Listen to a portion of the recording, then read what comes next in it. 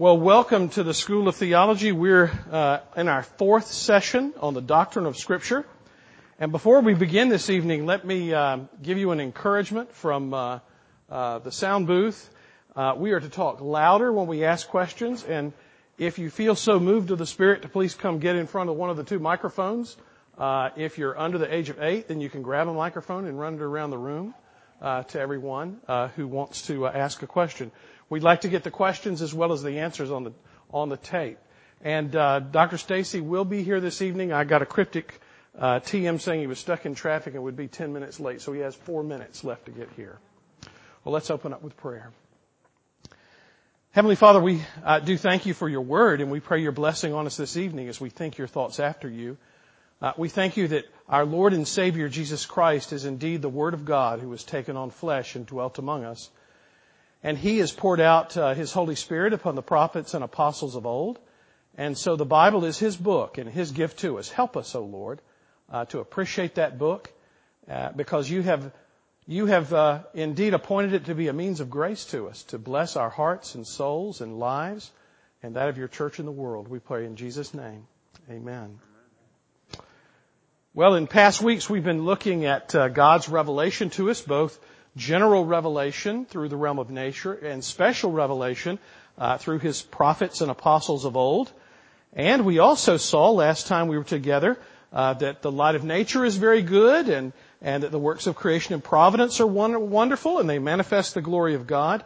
But when it comes to knowing about salvation and the way of salvation that God has appointed for sinners through which to be saved, He has to reveal Himself, to speak to His church. And He has preserved and propagated that knowledge to us by having it written down, having the Scriptures written. So we have the testimony of the prophets and the testimony of the apostles before us in our lap, even as God has intended for the blessing and the spoiling spiritually of His church. The Confession of Faith in chapter 1, section 2, lists off the books of the Bible in the Old Testament canon and the New Testament canon, and that's something we want to keep in the back of our minds. We're going to think more about this week as we think together about canon. We also dipped our toe into canon and noted that the term canon was used by the church father Athanasius, but that the concept of God having spoken and revealed in His Word and God having thereby given us a rule, a measure by which to judge things and what truth is entirely in keeping with God speaking to us in His Word. In the Old Testament canon, the law of God, the Ten Commandments, was placed in the ark at the center of the worship life of Israel, according to Deuteronomy 10. And the scroll of the law, probably the book of Deuteronomy, was rediscovered in 2 Kings chapter 22 and immediately was used in the life and worship of the church and humbled the people of God as they once again began to realize what they had been missing out on. And the Old Testament, broadly referred to as the law, was a norm for the life of Jesus and the apostles. And so if you want to know why the Old Testament is accepted, we accept as Christians the Old Testament because Jesus accepted it. And the Masoretic listing of books. So we'll come more to that in detail. Tonight we break into new ground, and as we do, I want to plug two books for you. One is a very popular book, a useful book by R.C. Sproul. It's entitled Scripture Alone, the Evangelical Doctrine. And there is a chapter in this volume put out by P&R Press. There's a chapter on the canon and where each book of the Bible came from. Very helpful book. Happy to pass that around as long as folks promise to not steal it, but let it get to both sides. And then I'll pass from the other direction a stout volume, a really very reliable evangelical book, a classic by F.F. Bruce entitled The Canon of Scripture. InterVarsity Academic Press puts it out. It's a fine treatment emphasizing the role of the apostles and of revelation in the giving of the canon. Also, if we could have the sign-up sheet going around at this time, that would be helpful. Thank you. Thank you. Now, this evening, one of the things we want to refer to is the fact that there's a portion of what has been printed in Bibles before and what has been used by the church before that we don't typically find separate volumes on. The Old Testament canon that you have before you, that you have in your laps, is mostly derived from the Greek Masoretic text, from the Old Testament text. And they would have written the Hebrew letters and would have done so. Their consonant letters, the vowel pointings, would not have originally been in the text. Can you imagine a language with no vowels? That was Hebrew, and Aramaic patterned after it. And then later, vowel pointings were added, but the original is without vowel pointings. There are vowel pointings at the bottom that were added, and then breathing marks at the top so that it could be chanted were even later added. But the original is what's in the middle. It was, however, a language not widely known in the empire, not widely known in the whole set of empires that took over that realm, the Middle Eastern realm of the earth. And so there was, by decision by the Jewish authorities, that they needed to make their scriptures more accessible to rulers. They took the Old Testament Hebrew text and translated it into Greek. And that translation was done by 70 scholars. And so the LXX was born, which is Roman numerals for the 70. 70 scholars, as tradition says, translated the Hebrew text from Hebrew into Greek. And that text was called, not the Old Testament, it was called the Septuagint, named after these 70 scholars. They translated the text not as a theological production to have authority in the church, but as a literary production, so that the rest of the world could understand what the Hebrews believed, what the Jews believed. Ptolemy ordered its translation for his library in Alexandria, and so the Jews in the 2nd century BC, or in BC times it was translated, but it was not considered authoritative by the Jews as a separate religious text. Philo, for example, never quoted from it, but you will find it added as an appendix or in relevant later documents in one form or another. But if we look particularly, translation from Hebrew to Greek. Yes. Yes, of just the Old Testament. Obviously, the New Testament is written in Greek. The Old Testament is written in Hebrew and Aramaic. So they translated it into Greek and made it literarily available. And that translation tended to include other books as well. And so what we know today as the Apocrypha, also some portions were later translated. And so it gets included in various forms in different literary productions. But it's not a narrowly religious or theological text authoritative for the church. If you want, for example, to know about some of the differences in English translation that you see between the New International Version on the one hand and the King James or the NASB on the other, or the ESV on the other, some of those differences in the Old Testament are that the translators of the NIV gave a very heavy preference for the Septuagint Old Testament Greek translation rather than the original Masoretic text. And especially in poetic sections, you'll read those two different English translations and you'll go, wow, I mean, what could the original have been? And it's because the NIV is translating through another translation, in effect. And so there's a higher degree of indeterminacy in the text and the degree of flexibility taken with its translation into English. Let's look at the New Testament canon briefly, and some biblical references that give us the concept of canon. 1 Thessalonians chapter 2 and verse 13, and then chapter 5 and verse 27. If I can have some help from the group. And then 2 Thessalonians 3:6. Let's look at those three passages together. And we also thank God constantly for this, that when you received the word of God, which you heard from us, you accepted it, not as the word of men, but as what it really is, the word of God, which is at work in you, believers. Notice, all right, this is, let's see here. Yeah. All right, let me, I'll read these. 1 Thessalonians 2:13. And for this reason, we also constantly thank God that when you received from us the word of God's message, you accepted it not as the word of men, but for what it really is, the word of God, which also performs its work in you who believe. Notice that in this particular passage, there's an immediate acceptance or recognition of the word of God as true and sure in the church. Because it is given by God, it is accepted on this basis. In 1 Thessalonians 2 and verse 13. They accepted the message, they received the message, not as the word of men, but as the word of God. And notice that it was seen as doing something. It was seen as performing its work in you who believe. So there's a profound and fundamental difference between a nice novel, a very nice history book, even a book of parliamentary procedure. Those are nice volumes and all have their usefulness. There are volumes that tell you how to design bridges and build them so they don't fall down, and that's nice. It preserves life. But at the end of the day, there's something fundamentally different about inspired text, because that is not just the word of men, it's the word of God, and performs a great difference or great work in those who believe in the Lord.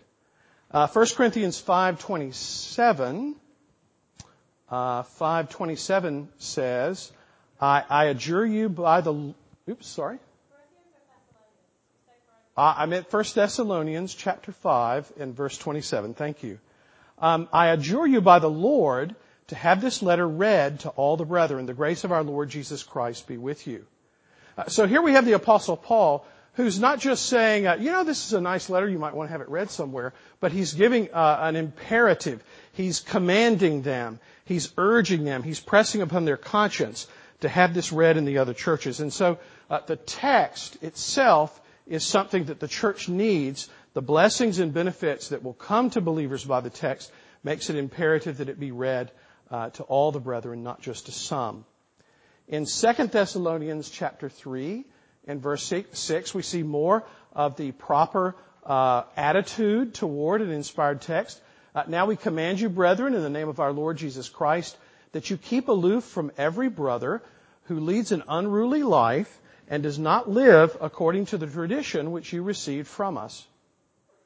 So the idea here is that the Apostle Paul's teaching to them, his body of teaching, which is contained in his letters and his instructions to them, is something that you can make a judgment about someone's life based upon, and you can change your relationship to them or their relationship to the church on that basis.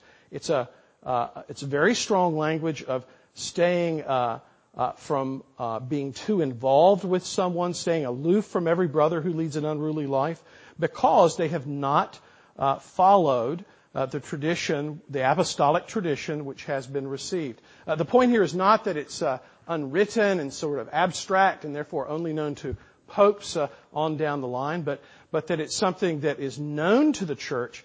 It is the apostles teaching his body of doctrine and emphasis to them. We also see the apostle Peter in 2 Peter in chapter 3 and verse 16, making urgings concerning the Word of God. 2 Peter 3 and verse 16. Let me back up to 14. Therefore, beloved, since you look for these things, be diligent to be found in him in peace, spotless and blameless, and regard the patience of our Lord to be salvation, just as also our beloved brother Paul, according to the wisdom given him, wrote you, as also in all his letters, speaking in them of these things, in which are some things hard to understand, which the untaught and unstable distort, as they do the rest of the Scriptures to their own destruction. So here, within the pages of the New Testament, by the Apostle Peter, is a recognition that the Apostle Paul's letters are not only difficult to understand, that means he's read them, and not only are open to being distorted by people that don't follow apostolic teaching, but also that these sorts of mishandlings of this of Paul's text, of his letters, is the way they mishandle the rest of the Scriptures. So The implicit teaching of Peter is that the Apostle Paul's letters, his corpus, which was being circulated in the church at that time, was like the rest of the Scriptures. Therefore, it itself was part of God's given corpus or canon to the church. It is Scripture, just like Isaiah, just like Jeremiah, just like Genesis, Exodus, Leviticus, and Numbers. We have in the pages of the Gospels a preset expectation for such an extension of the canon in the New Testament period. Remember that the Old Testament canon is divided into sections. You have the Pentateuch and the historical books, and then the poetic books. And then you have the major prophetic books, and then the minor prophetic books. But there was a long period of silence before the coming of Jesus. So revelation, the giving of special revelation, is not a flat pancake kind of thing that continues all through history. There is a period of silence in preparation for the coming of the definitive Word of God in Christ Jesus our Lord.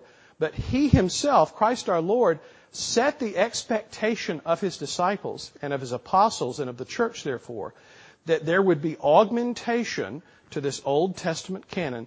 He told them to expect a New Testament canon, the giving of more inspired books. John 14 and verse 25 is where our Lord says, "These things I've spoken to you while abiding with you. But the Helper, the Holy Spirit, whom the Father will send in my name, He will teach you all things and will bring to your remembrance all that I said to you."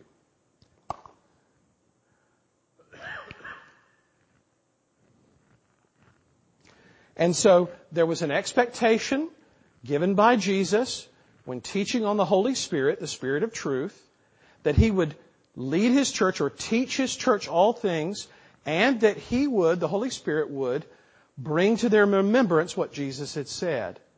There's one other passage in John 16 and verses 12 and 13 where a similar thing is said. But when He, the Spirit of truth, comes, He will guide you into all the truth, for He will not speak of His own initiative, but whatever He hears, He will speak, and He will disclose to you what is to come.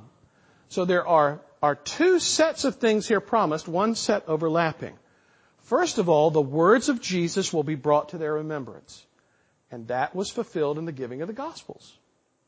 Matthew, Mark, Luke, and John are where the words of Jesus were recalled to the mind of those apostles or those other disciples laboring under their umbrella, as it were, under their authority.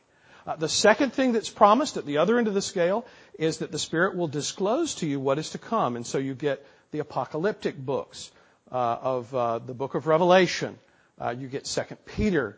You get Jude. So there is an expectation that the things to come will be revealed to the church. So there you have the bookends. What Jesus said during His earthly ministry would be brought to their mind, and what was going to happen at the end of the age would be revealed. And then between the two is the double statement that the Spirit will guide you into all truth. And that's what we have in the giving of the Pauline epistles and also in the giving of the general epistles.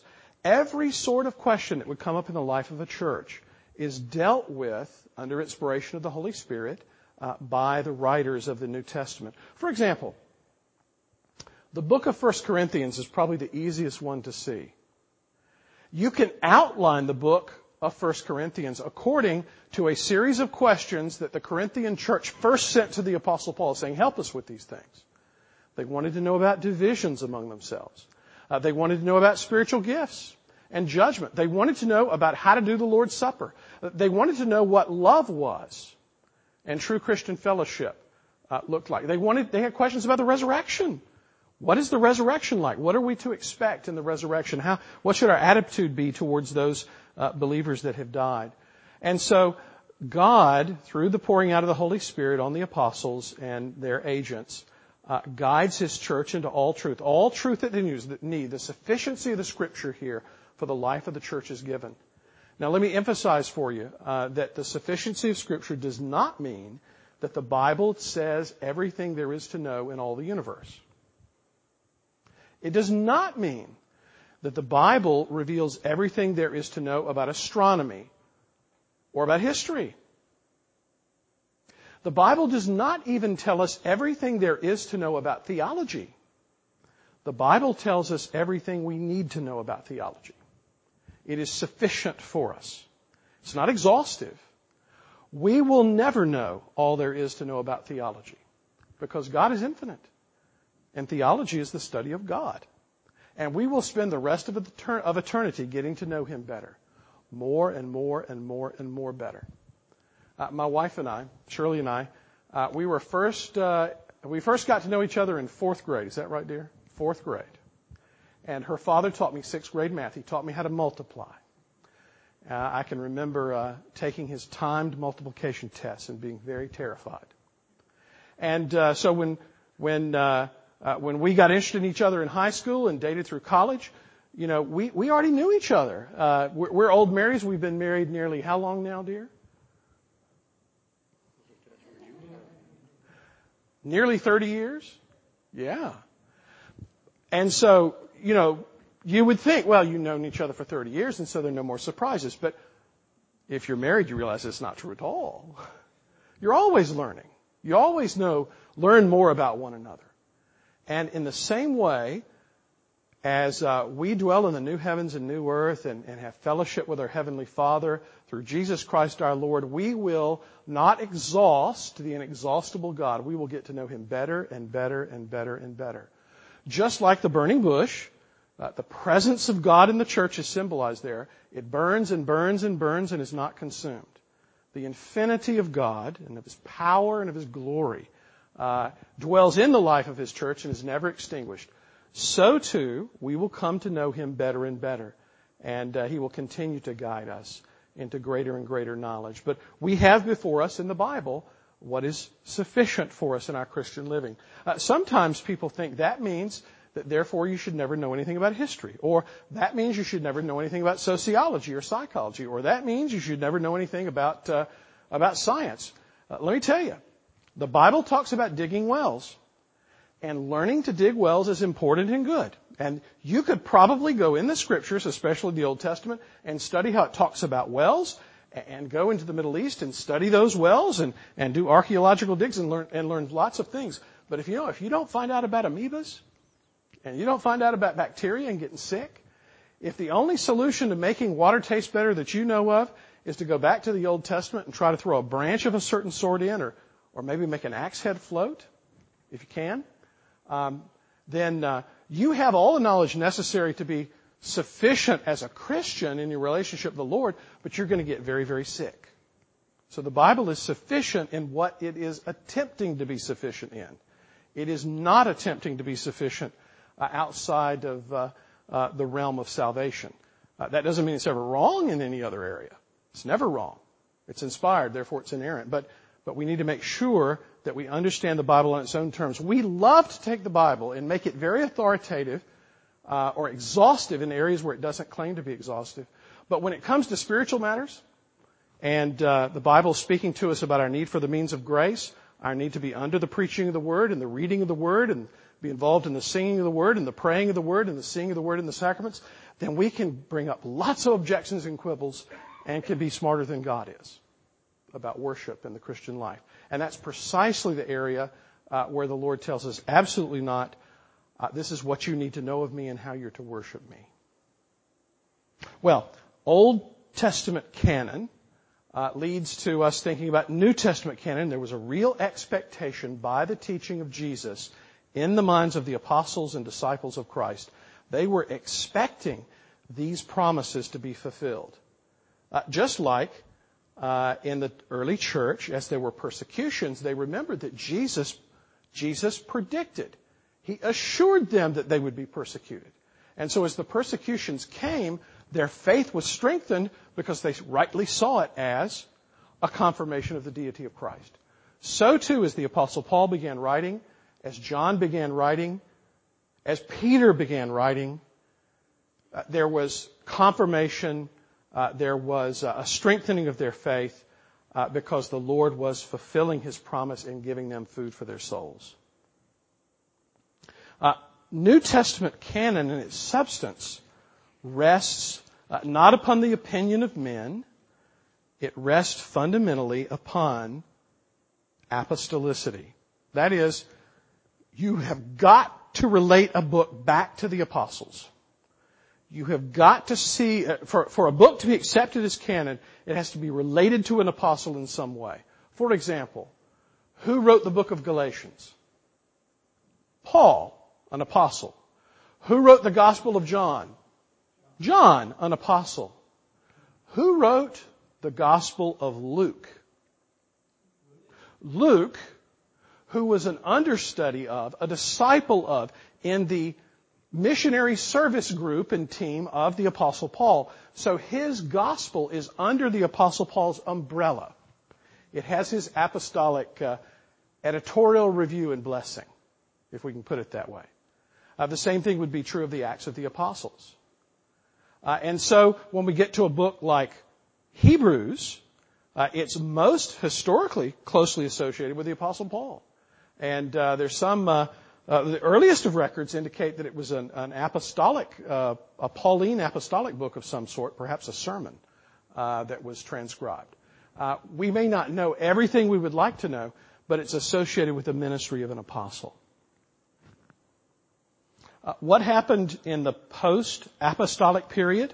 That is, once the apostles themselves died off, well, naturally, books that were inspired were received and recognized and accepted by the church. But from the time of Irenaeus on, the church had the canon that we have today, both Old Testament and New Testament. There is a Council of Carthage in 397 AD, and it gives a list of books that are part of the canon, the same list of books that we enjoy today. There were, however, debates, and there were some doubts expressed about particular books. And let me mention a few of those, because it's good for you to recognize some of the historic questions and pressures that they were under. The Gospels fundamentally were not questioned, nor has the Pauline corpus in the life of the church fundamentally been questioned. But 2 Peter and 2nd and 3rd John and Revelation and Hebrews have all been questioned at one point or another. John Calvin, for example, had questions about 2 Peter. He had concerns driven by theological issues that were a function of some historic misunderstandings of 2 Peter. 2nd and 3rd John are an interesting set, and I think the most likely explanation for doubts concerning them is because they probably did not circulate as separate documents.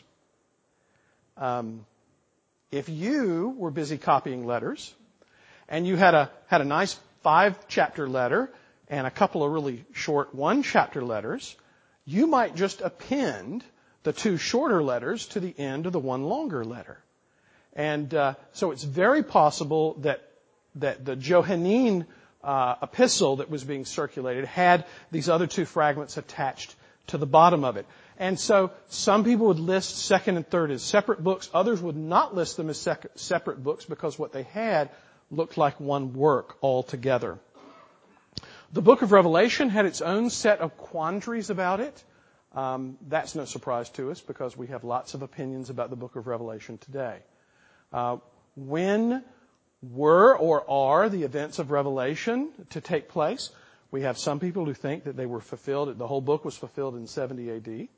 We have other people who believe that the book was more or less fulfilled in 70 AD, but yet there's some later echoes of it to be fulfilled later at the end of the age. We have other people who are quite sure that absolutely nothing in the book has ever taken place yet.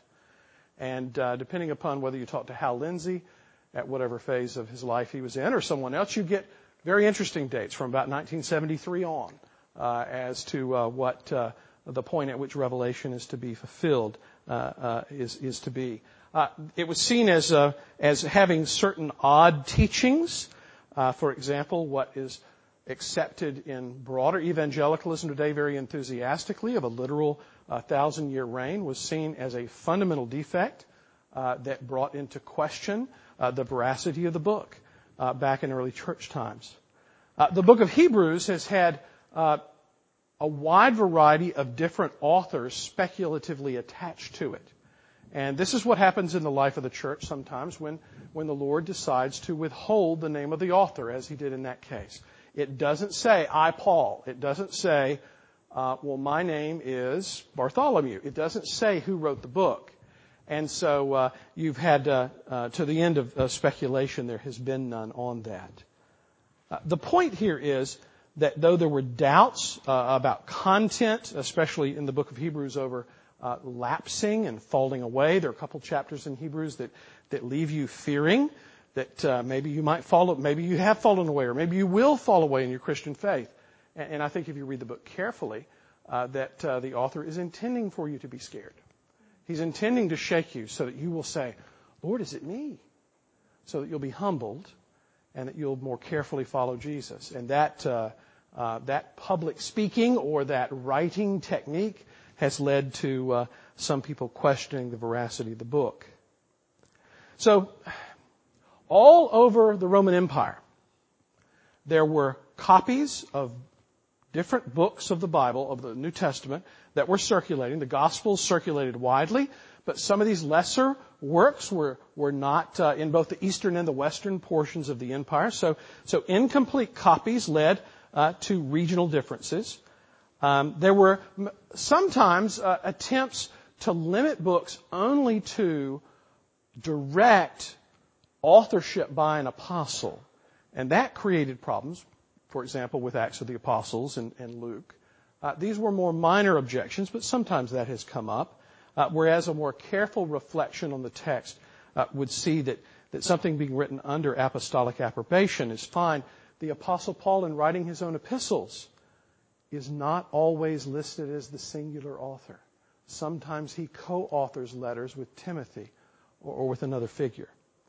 But it's his presence as an inspired apostle that is definitive.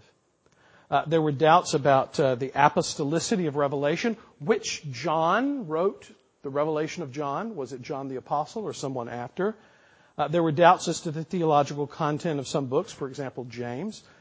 Was James intending to teach works righteousness? Well, if he is, that's out of accord with Romans and Galatians, and we can't accept it.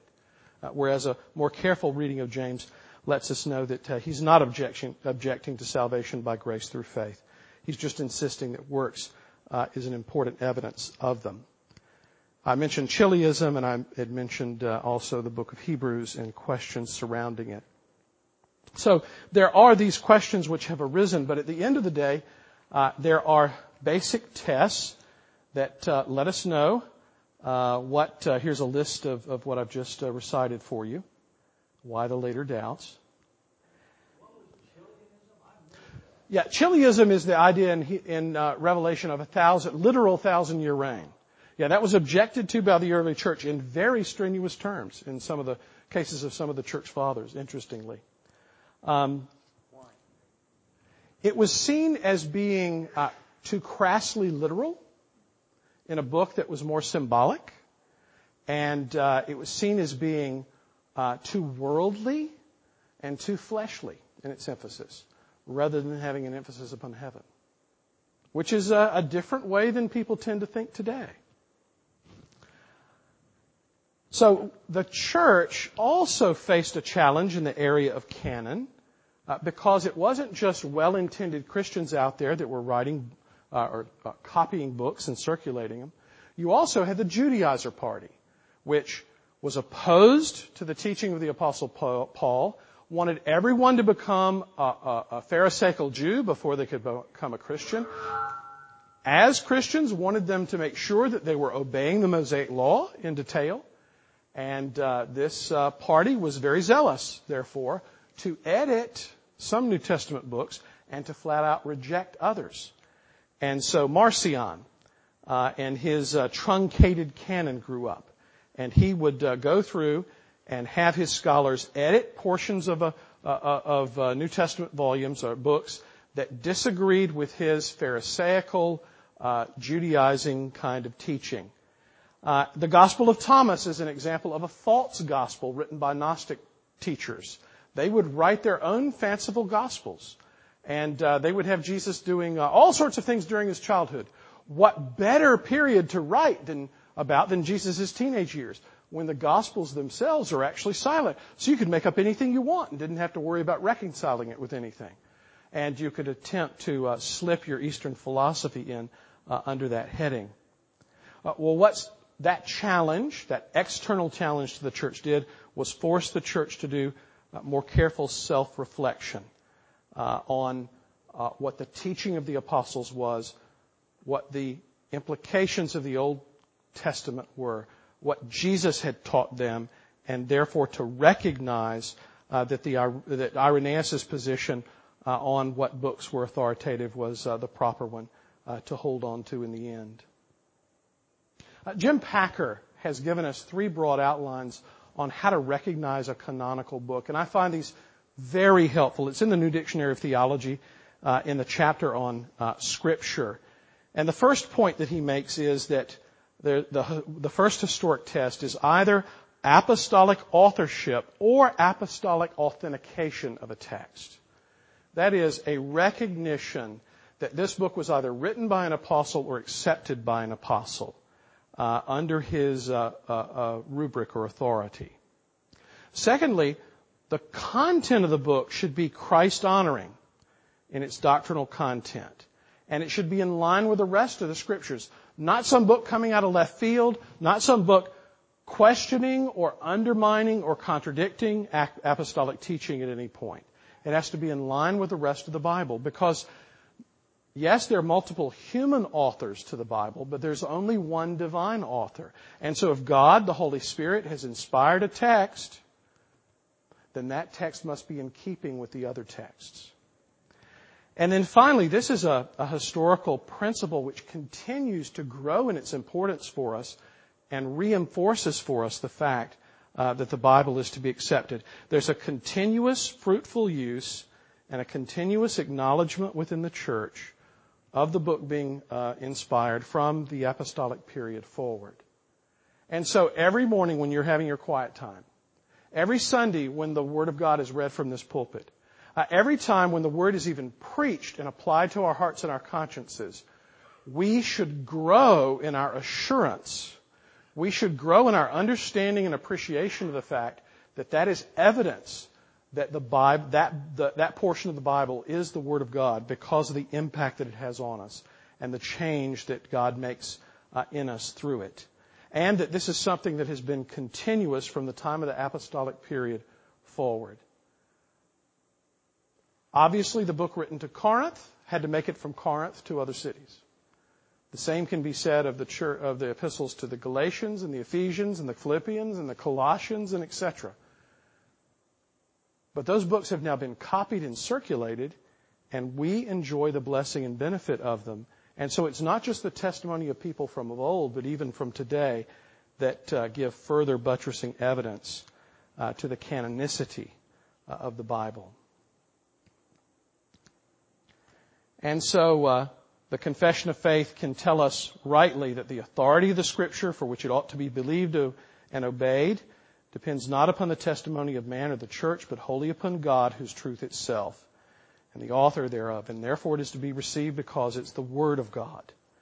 And that we may be moved by all kind of wonderful aspects of the Bible. And those are all very important that they have listed there. The efficacy of the doctrine, majesty of the style, consent of all the parts, the scope of the whole. All of these things are wonderful, but notwithstanding our full persuasion and assurance of the infallible truth and the divine authority thereof is from the inward work of the Holy Spirit, bearing witness by and with the Word in our hearts. As we read our Bibles, we know better still the fact that it's true and sure. Well, next week we'll take a look at inspiration more narrowly and look at how the Bible unfolds for us the importance of inspiration.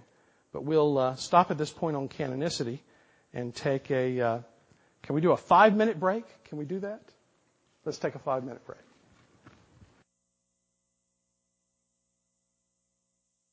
Well, welcome back, everyone. I thought we might spend some time this evening going back to our friend Jeffrey, if you have this book, you might want to pull it out. We're probably going to look at a few passages. If you don't, that's okay. Just you can follow along here. But I have to apologize to you. I've neglected poor Jeffrey here. Last couple of sessions, of course, last session I don't think I referenced him at all. Session before that, I wasn't here. Didn't reference him then either. So we're going to sort of go back in here, sort of catch up on a few things. But still, I want to stay within the context of sort of the Holy Scriptures, as we've been talking about the last several sessions. Because I think these few chapters I want to talk about, 7, 8, and 9, and Jeffrey, will kind of, I think, help us see a little bit sort of how Scripture informs us and where it doesn't necessarily inform us. So I think this will be a good place for us to start here. Before we do that, though, here's a couple of questions for you, if I could. And by the way, I'm going to ask you questions. Really, I'd love if you would answer them. But if you do, speak loudly so we can try to get your words recorded forever for all eternity. How many of you have heard of sort of the name it and claim it gospel? You ever heard that expression? You actually heard it preached, right? What do we mean by that? I mean, what is somebody? You hear a name it and claim it preacher. What is that person saying? I just want to know what it means. What do we mean by name it and claim it? What's that supposed to express? I don't know exactly, but I would say roughly it means God wants to give you stuff, but he's sitting around waiting for you to ask for it. That's pretty good, and you might have a future. What does God want to give me? A car? Well, I could use one. I think it has also one aspect of it has to do with you actually have to verbalize what you believe God will, you're claiming by faith and Yeah. Somehow state it or keep saying it. Yeah. Yeah. And that, go ahead. I've heard it before where like when someone's sick and they're asking for their healing and they're like claim it and you receive it. Mm-hmm. And I actually went through that with my dad. He had cancer and he's like, I'm going to get healed because that's what the word says. And we have to say it, we believe. And you got to believe it, right. And I don't want to put too sharp a point on this, isn't sort of the saying it, isn't that supposed to reflect that you really, really mean it, right? And if you just see how it sort of shifts the burden to you. If you just have enough faith, then that thing you're looking for, whether it's good health or a new job or that car you have your eye on, it'll come, but you got to believe, and the expression of it is the evidence of your belief. Sometimes there's a giving of the money to the preacher. That might be a necessary step as well, right? You got to sort of properly, that shows your faith is really real. Go to the stage while they're preaching, their offering. So everybody so they can see it, right? If you just give, behind the scenes, who knows, right? I've got a good example of that. Three boys. I thought the fourth was going to be a little girl. I went out and bought a little girl. On faith. You bought it on faith. That was Matthew. Who is not a girl by any stretch. I was that lady at the bookstore just laughing. For those who only pick and choose the scriptures that they want to pull out of that. Yeah. When Christ says, if you have enough faith, you sure. move that mountain. That's right. If you take your verses out of context, you can get it to, and so going back to sort of the big theme here, Scripture might seem, again, taken out of context, taken sort of, without sort of the bigger sort of context there, you might be able to sort of twist Scripture to your purpose. Now, here's the thing. If you keep on reading, it's amazing how many times these verses that are often used as sort of the catchphrase to show us that this, if you just sort of keep reading or read the thing that came right before it, you'll see that actually that's not true. Scripture is consistent. As Dr. Rankin was saying, in fact, that's how we know it's Scripture. It is consistent. And so we'll find, in fact, that things like sort of the name it and claim it approach to the gospel are really not true, but you gotta read the book, right? You gotta know what's in there. Otherwise, you're defenseless against this kind of argument. You notice is you don't find a lot of people naming and claiming those promises that in this world you will have tribulation. Exactly. More tribulation. No, wait, I don't want more tribulation. Less tribulation is what I'm looking for. Now I wasn't going to tell you this, but I'm going to tell you anyway. I'm not a pastor by profession, so I think I can say these sorts of things. If I were, I wouldn't say these things out loud, but I have, almost no authority over me except God himself. So here's the thing. My mother, sainted and blessed though she is a big fan of Creflo Dollar. Do you know Creflo Dollar? the guy wears a purple suit. And I mean purple. I'm not saying like blue with a tint. No, I mean it's like purple, like the Joker used to wear purple. He's very much along these lines, right? And what is his appeal to my mother? What does he say? He tells her sort of, in a sense, what she wants to hear. Whatever's missing in your life, whatever that thing is, whatever makes you unhappy, whatever that is. And that can be different for different people, right? You might think that, maybe your boss doesn't treat you well. That makes you unhappy. Maybe you don't have the things you wish you had. That makes you unhappy. Doesn't matter. What do people like him say to people like my mother? You can have whatever it is that's keeping you from being happy, you can get it. You just got to believe enough to receive it. God wants to give it to you. He's, as you said, he's sort of sitting up in heaven just waiting for you. I want to stress something here. There's really coming to a point, believe it or not. It has to do with chapter 7 here in the Jeffrey book, Bite-Sized Theology.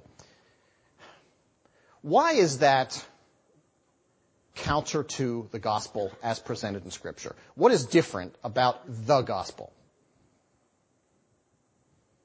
Why are we unhappy? Because we live in sin. Yeah, the bottom line, and this is where, I'm glad you said it just like that. This is where our culture does not want to hear this part of the message. You're unhappy because you are a wicked sinner. And so are all the people around you. It is possible to have joy and contentment in this life, but it won't be because God's going to fix your relationship with your boss, or is going to give you the car you've been looking for, or is going to whatever. That's not how that's going to happen. It will happen if through that profession, through that developing relationship, you come to know the living Savior. That will make a huge difference in your life. But what's absent is the subject here of chapter 7. Our culture does not like to talk about sin. And so you could listen to many pastors, some of the pastors that you and I know. You could listen to their preaching for years and never hear sin mentioned one time.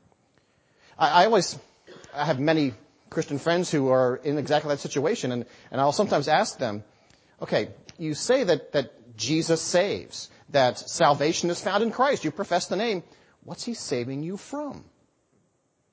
You understand that salvation makes no sense unless you first have sin. And exactly, you've got to have repentance, but even to have repentance, I must first understand sin. If I don't understand the sin, then I won't feel the need to repent. I don't think I need saved from anything. I'm just fine the way I am. Now, how do we know that we sin? How would you ever figure that out?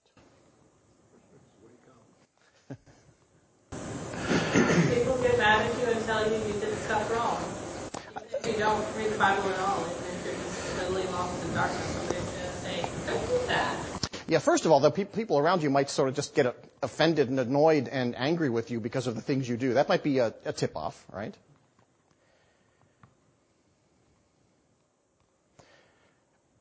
Scripture, I think, might even take us a little further than that. God's law is written on our hearts, right? We are our own witness against ourselves in that sense. We know what's right. We know we don't do it. It doesn't take, again, it would be great if you did have other witnesses, others sort of checking your conscience. It would be fantastic, in fact, if you had a pastor who would sometimes tell you, this is God's law, and if you don't do it, you're sinning. But the real witness against ourselves is our own selves. We know God's law is written on our hearts. Turn with me, if you would, to, if you have your Bibles with you here. I know I just told you I was going to look at Jeffrey, and we are looking at Jeffrey, I promise. But turn with me to Genesis. You can find Genesis, right? That's not a hard one. Genesis chapter 3. In fact, I'll bet many of you've read this so many times, you could probably recite it back to me. I won't ask you to do that. But I'll read a little portion of the Genesis account of the fall. So we're in chapter 3, verse 1. Now the serpent was more crafty than any other beast of the field that the Lord God had made. He said to the woman, did God actually say, you shall not eat of any tree in the garden? And the woman said to the serpent, well, we may eat of the fruit of the trees in the garden, but God said, you shall not eat of the fruit of the tree that is in the midst of the garden, neither shall you touch it, lest you die. But the serpent said to the woman, you will not surely die. For God knows that when you eat of it, your eyes will be opened, and you will be like God, knowing good and evil. So the woman saw that the tree was good for food, and that it was a delight to the eyes, and that the tree was to be desired to make one wise. She took of its fruit and ate. And she also gave some to her husband who was with her, and he ate. Then the eyes of both were opened, and they knew that they were naked, and they sewed fig leaves together and made themselves loincloths. Most tragic moment in all of human history right there. And that's 7 verses. It's not very much. We could spend the next several weeks just talking about those 7 verses. We're not going to do that. Let me ask you, I'll start with a little softball question for you, just to warm me up here. What is Satan, the serpent's, what's Satan's role in this little story? What does he do? This is not a trick question. You sum it up in a single word, he deceives. How does he, we don't have to go into great detail, how does he deceive Eve? Yeah, exactly. He twists words, right? He takes a little bit of truth, but then adds a lot of error into it, uses that to kind of deceive her. Now, does that let Eve off the hook? I mean, deception usually wouldn't, if somebody lies to you and convinces you to do something that's not good, you're innocent, right? You were tricked, you were deceived, right? Is Eve just sort of, is she innocent? She's not. Why not? Fundamentally, she knew what she was supposed to do. She didn't do it. Sure, the serpent lied to her, tempted her, deceived her, used crafty words. But at the end of the day, who ate of the fruit? Eve and Adam ate of the fruit they weren't supposed to eat. They knew the rule. They broke it. So Satan tempts, right? But you see that at issue here is we sin. You will not be able to stand before God and say to him on Judgment Day, oh, yeah, the Satan convinced me to do that, so it was a trick. Sorry, I wouldn't have done it, right? No. You did it. We sin. Sin is ours, right? We own that. And I think that's very important to what we want to talk about here out of Jeffrey. Look with me on page, if you have the book with you, pull it out, on page 39. He makes a strong claim here. Tell me what you think of this. I'm looking at the very first sentence of chapter 7. We need to understand, Jeffrey says, Genesis 3, if we are to understand the gospel. Everything else that follows in the Bible does so as a consequence of the events that took place in the Garden of Eden. Now, that's a pretty strong claim. Do you catch that? You can't understand the gospel unless you understand the story we just read. Why is that so critical to the gospel? I know some people who just don't read the Old Testament at all, right? The New Testament's full of all the good stuff. It's the part I want to read. It gets me so happy. But here, Jeffrey, this guy who wrote this little book, very clever cover, he's telling us, no, you got to go back to Genesis, especially chapter 3 if you want to get the gospel at all. Why is that so important? Well, it hinges on it. How so? I mean, you're right, it does hinge on it. How so? Well, without the fall, there's no sin. No sin, you don't need a Savior. It's really pretty simple. Precisely. It really puts, you're exactly right. The fall is at the center. Without that, frankly, the gospel it's silly. It gets kind of ridiculous if you don't have sin in the first place, right? But we do. And that's why this is so critical. Jeffrey here points us to Psalm 32 for a moment. Let's turn there. I guess that's why there's a lot of people just believe that Jesus is a good teacher, because they don't believe in sin. Absolutely. They don't really believe in sin. Sin as in, I chose to do that which is wicked. In fact, so let's look at this in Psalm 32, verses 1 and 2. I think this illustrates exactly the point, or Jeffrey uses this to illustrate exactly that point. Look what he says here. This is the psalmist the first 2 verses of Psalm 32. Listen to the words carefully chosen. Blessed is the one whose transgression is forgiven, whose sin is covered.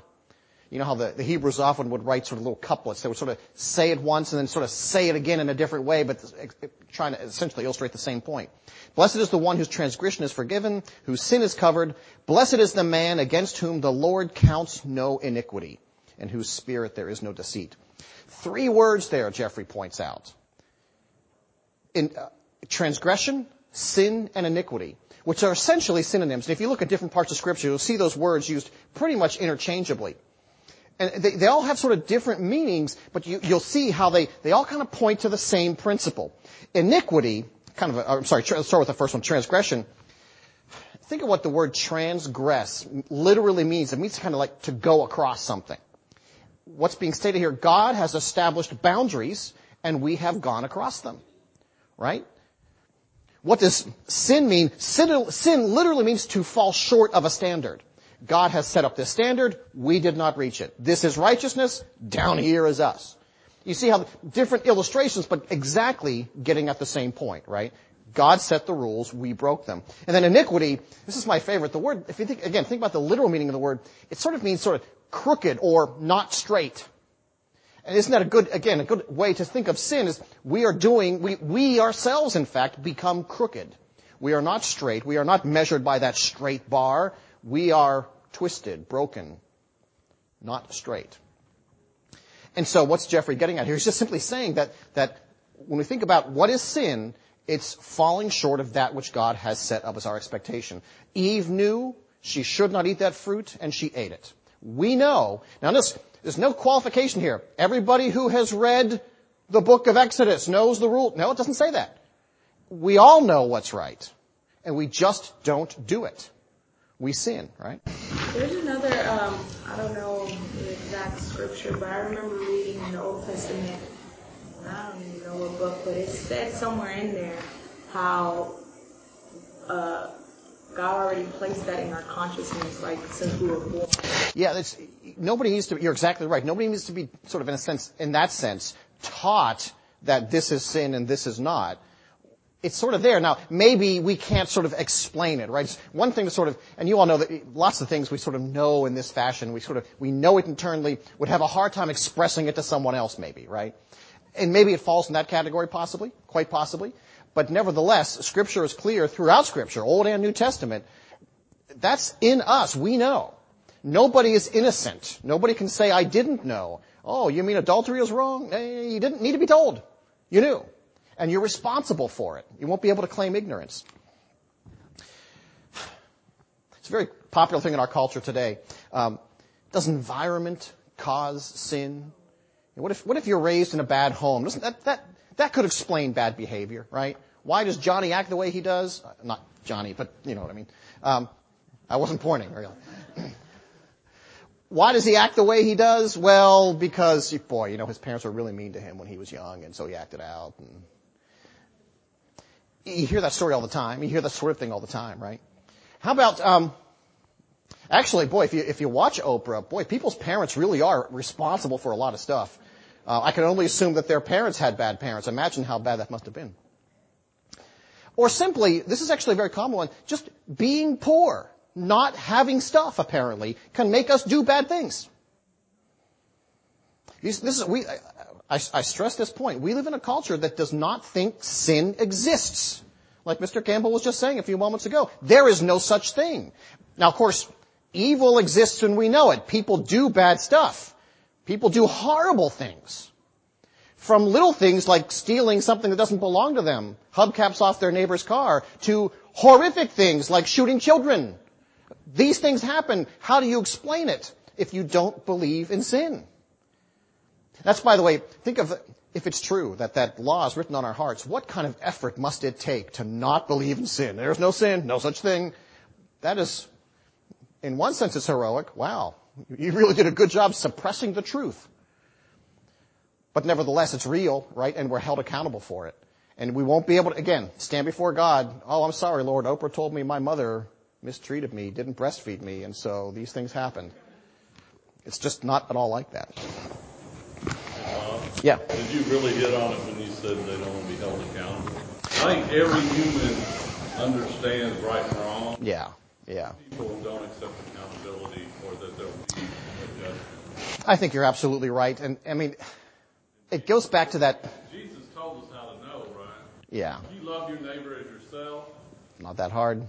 then that's the measure. Yeah. If they do that to you and it hurts you know that's sin. That's sin. Exactly. You don't need a theologian to help you with that, right? You don't need a preacher to tell you and remind you. Actually, it might be good, but it's not necessary, right? But you're right, it's the way we live. Some people have seen it as kind of a measuring stick, and it goes from 1 to 10. Well, I'm only on a 1 over here, so I really can't be that bad. But that 10 dude, Yeah, sure. It's like it's a continuum, right? As though, yeah.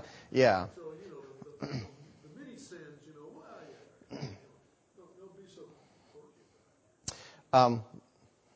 I'm going to say something here. I realize this is being recorded, so maybe I'll go back and edit the tape later. But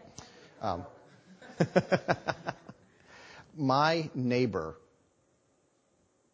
stole the cash box from Girl Scouts selling cookies in front of Kroger.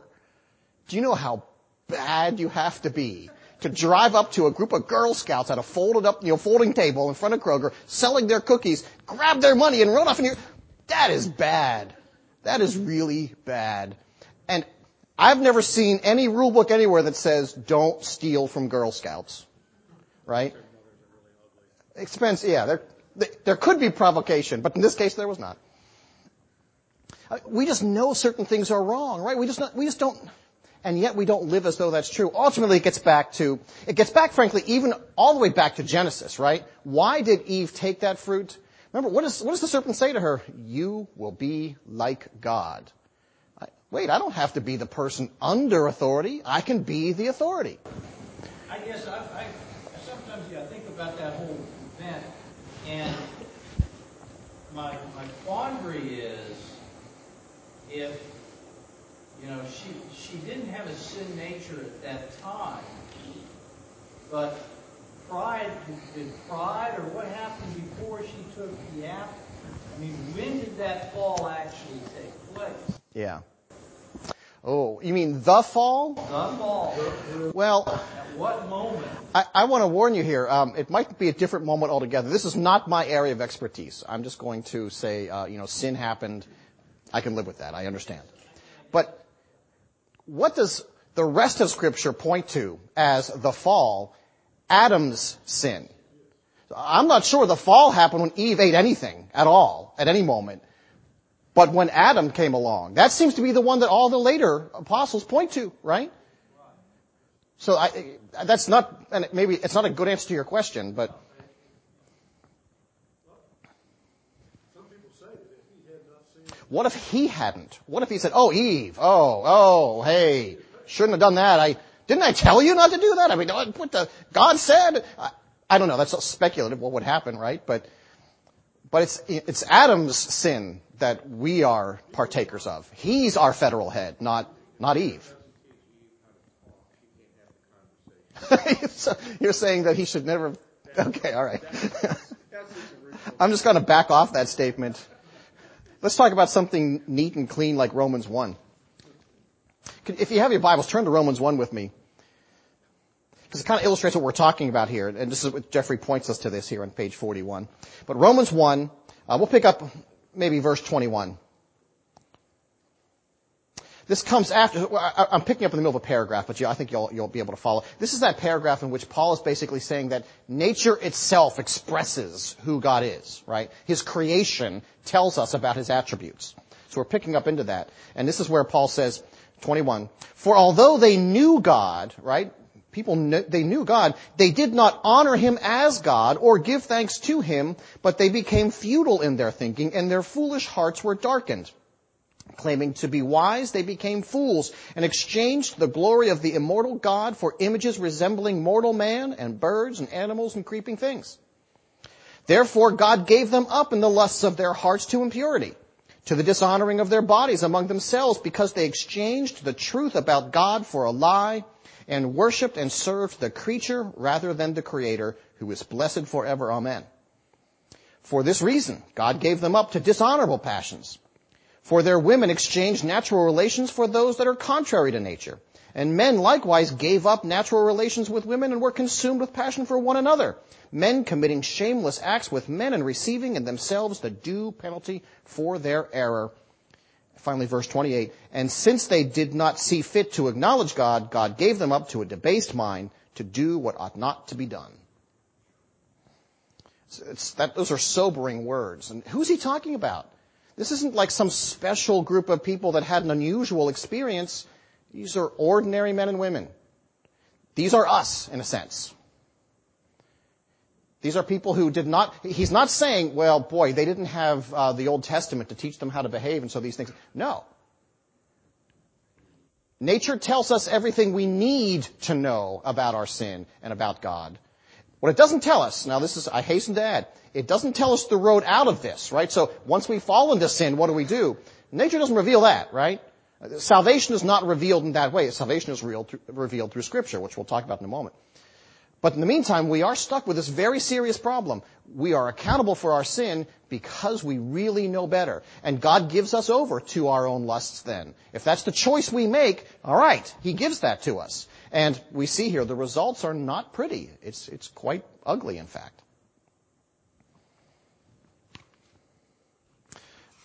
If I could, Jeffrey ends this chapter on the very bottom of page 41. He does this every time. I don't know if you've ever sort of paid close attention to sort of his technique here, but he always quotes some significant Christian figure, some author or somebody who has written on the subject in some sort of profound way. And he quotes here one of my favorite authors, a guy named John Stott. And he says, this is John Stott now, so this is Jeffrey quoting him. He says, much that we take for granted in civilized society is based upon the assumption of human sin. Really, think about this for a moment. This is really profound, I thought. Nearly all legislation, so all the laws we make for ourselves, has grown up because human beings cannot be trusted to settle their own disputes with justice and without self-interest. Why do we have the laws we do? Because we lie, cheat, and steal. That's what we do. A promise is not enough. We need a contract. Doors are not enough. We have to have locks and bolt them. The payment of fares is not enough. Tickets have to be issued, inspected, and collected. You ever think about that?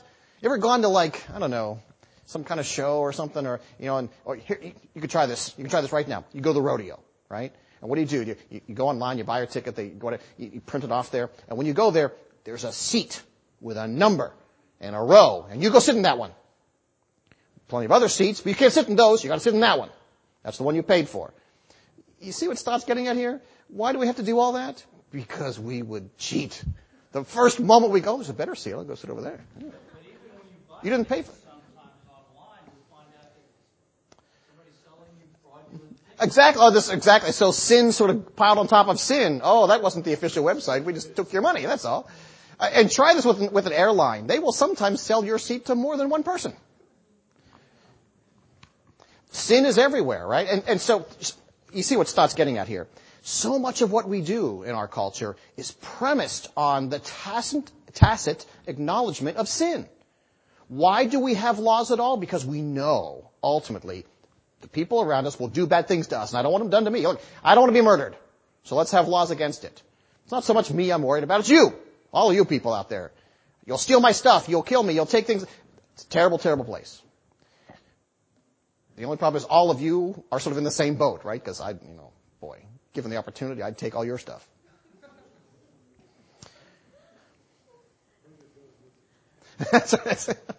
This could turn out badly for all of us. You're right. Look at what he says here, just to finish off the thought. He says, law and order are not enough. We need police to enforce them. Right? So now we have the laws, now we've got to enforce them. All this is due, he says, to man's sin. We cannot trust each other. We need protection against one another. It is a terrible indictment of human nature. And understand, this is what we do.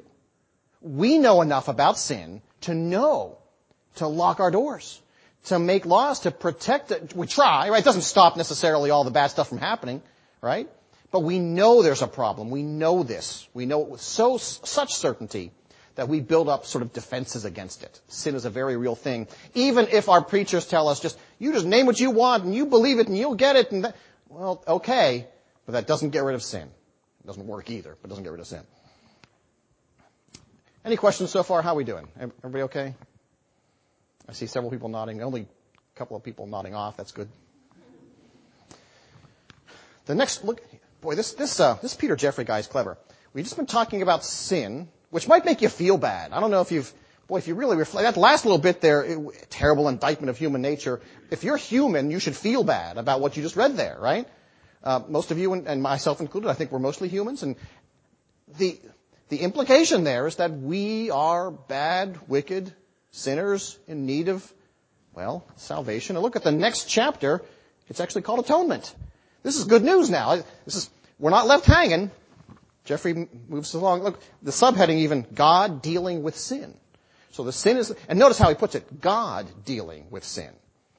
So that's probably the little tip off to where we're headed, I'll bet, huh? I don't know why I wrote this. These are my notes. You ever see me? I just jot these things down. Oh, these are the questions I want to ask. This first question is actually a dumb question. If you read the chapter title, I ask here, so I'm not going to say this out loud. Why did Christ die? This is what I was going to ask you. Well, that's kind of a silly question if I just read the God dealing with sin part. Why did Christ die? Excellent answer. You get an A. Thank you very much. What was that? Yeah, I mean, there's lots of ways we could answer that, right? It was his Father's will that he should die. To deal with sin, exactly. It's not an accident, right? Now, the word atonement, by my calculation, that's 3 syllables in one word. That's a lot. Most people check out around 2. What does the word atonement mean? It's sort of in Christianese, we do talk about it a lot, I think. But what is it? Again, that might be down to a B now, actually. I'm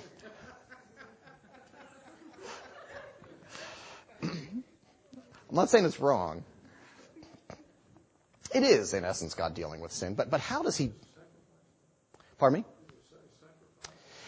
Yeah, so it implies, right, as we were saying, sin is falling short of a standard. Well, there's a gap now, right, between us and the standard. How do you make it up? How do you fill it in? How do you get from down here to up there?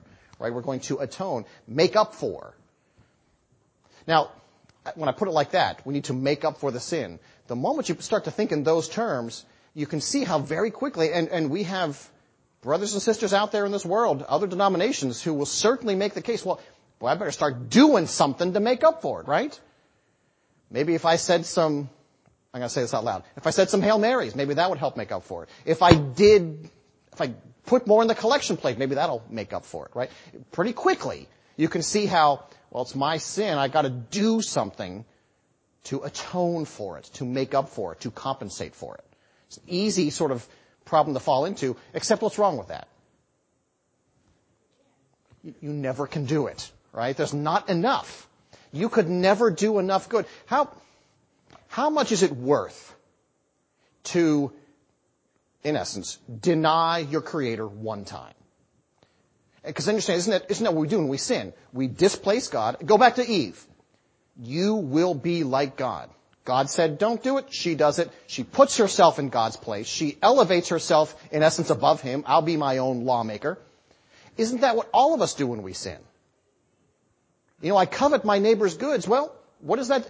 I just said, God said no. I say yes. I'm more important than God. I'm putting myself above Him.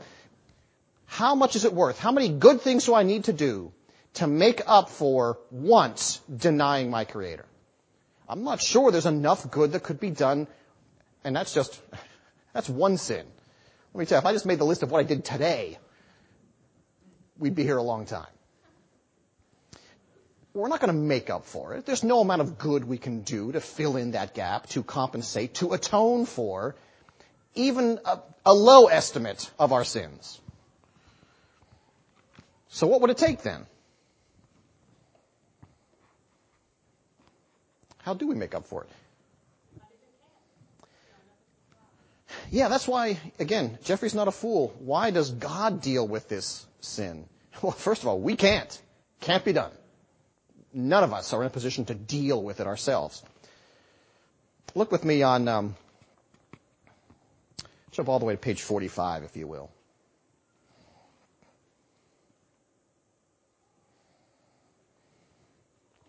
About 3 lines from the top of the page. Actually, I should probably back up here.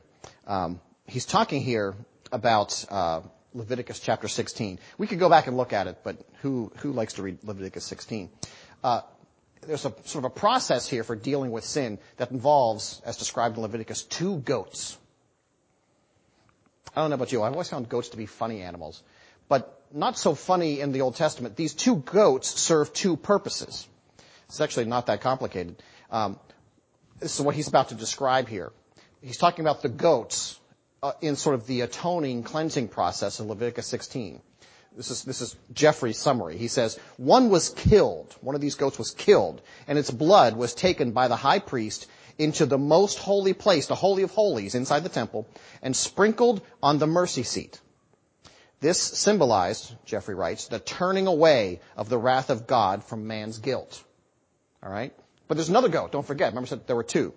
The other goat, he says, is called the scapegoat. That's a phrase you've probably heard. Even if you've never read Leviticus, you've heard the term scapegoat, right?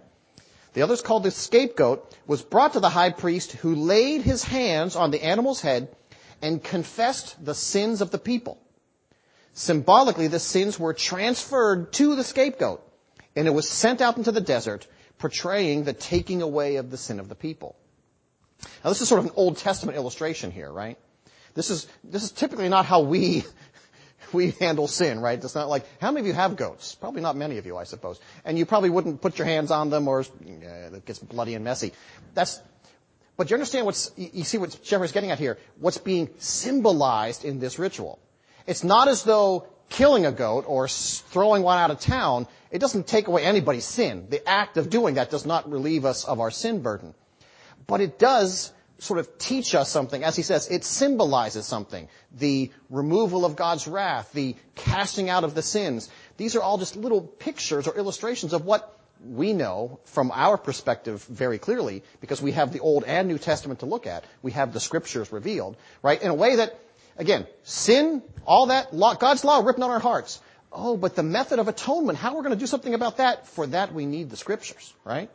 And what do the Scriptures tell us? In the Old Testament, they point us towards that sacrifice of Christ on the cross. And what do we get from the New Testament? Christ on the cross. We get the very act itself. And so we have the privilege, living in the church age, we do now, we have the privilege of looking back on an accomplished fact. This is an advantage, frankly, we have over our brethren of the Old Testament period. They had to believe on faith, right? Ultimately, they believe in the same Christ we do, but he hadn't come yet. We believe on a Christ who has come and has done his work. We don't have to hope. We live in a reality. That's a beautiful thing. So even as the Old Testament sort of, and this is just one example, the two goats, the whole sacrificial system is meant to kind of illustrate and point us towards that one real, true sacrifice of Christ. Which is why, I hope you don't do this. We don't sacrifice bloody things on altars anymore. Why do we not do that? It's been done. It's been accomplished. It would be to deny Christ to do it again. That would be a foul thing. As if Christ's sacrifice weren't good enough, here's another goat.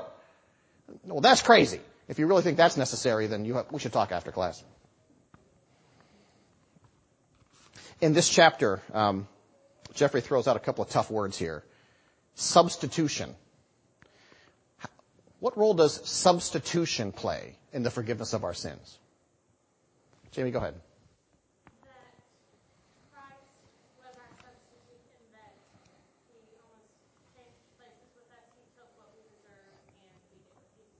That's right. Again, you see the illustration with the goat, right? The sins of the people are transferred to the scapegoat. Christ is substituted for us. He didn't sin. We know that. He didn't sin. We did. But our sins are transferred. He is substituted for us. And then goes and pays the penalty that we would have paid, in fact. That's again, many syllables. I can't even count them in substitution. Long word, but it's in a way a very simple sort of principle being illustrated. Christ takes our place. He's substituted for us. On page 46, Jeffrey uses the word, this is a tough one, propitiation. What is propitiation? Besides, hard to say. That usually brings silence to a crowd. Oh, yeah, propitiation. Don't know. Anybody but Jamie. Anybody at all. Go ahead.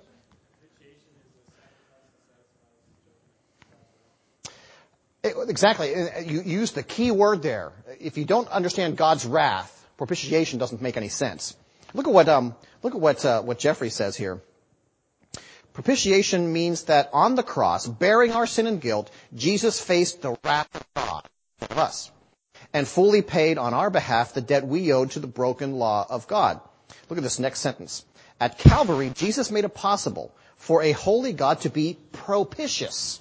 That is, favorably inclined. That's the literal meaning. Favorably inclined. Sort of in our favor, as it were. Towards us, even though we are guilty sinners. Otherwise, you understand, God couldn't really do that, right? He couldn't be favorably inclined to us if we were just steeped in guilt and sin. That has to be overcome. And he does it through Jesus Christ. One last, we're going to stop here in just a moment. He uses one, look, it's right there on the same page. This word is one syllable, easy.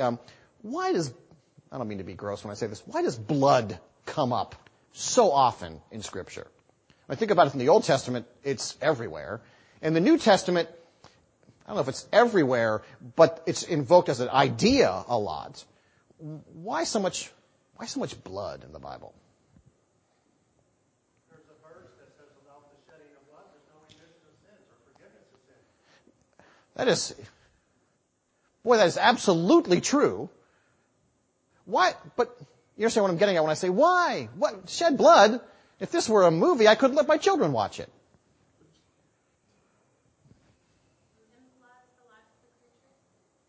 So you're right. All the way back in Genesis, we're taught that, right? The life of the thing is in its blood, right? So that seems to be very important. Exactly. Without it, what's the alternative? It's life. Its absence is death, right? He really died. Exactly. Jesus really, really died. He had to die, right? And his blood was shed. That's how he died, right? The shedding of blood caused that. And if he doesn't die, as Mr. Bergman says, our sins aren't forgiven. Why is blood such a common theme throughout Scripture? It is the gift of life. It is also the cause of death. Without either one of those, if Christ doesn't live that perfect life, and if he doesn't die that innocent death, the rest of us suffer for all eternity. But he did. And as Jeffrey says in the chapter subtitle, this is God's method of dealing with sin. God deals with it by sending his Son to be a substitution and propitiation for us. We're probably out of time here, so we should stop. Any last questions or comments on these couple of chapters?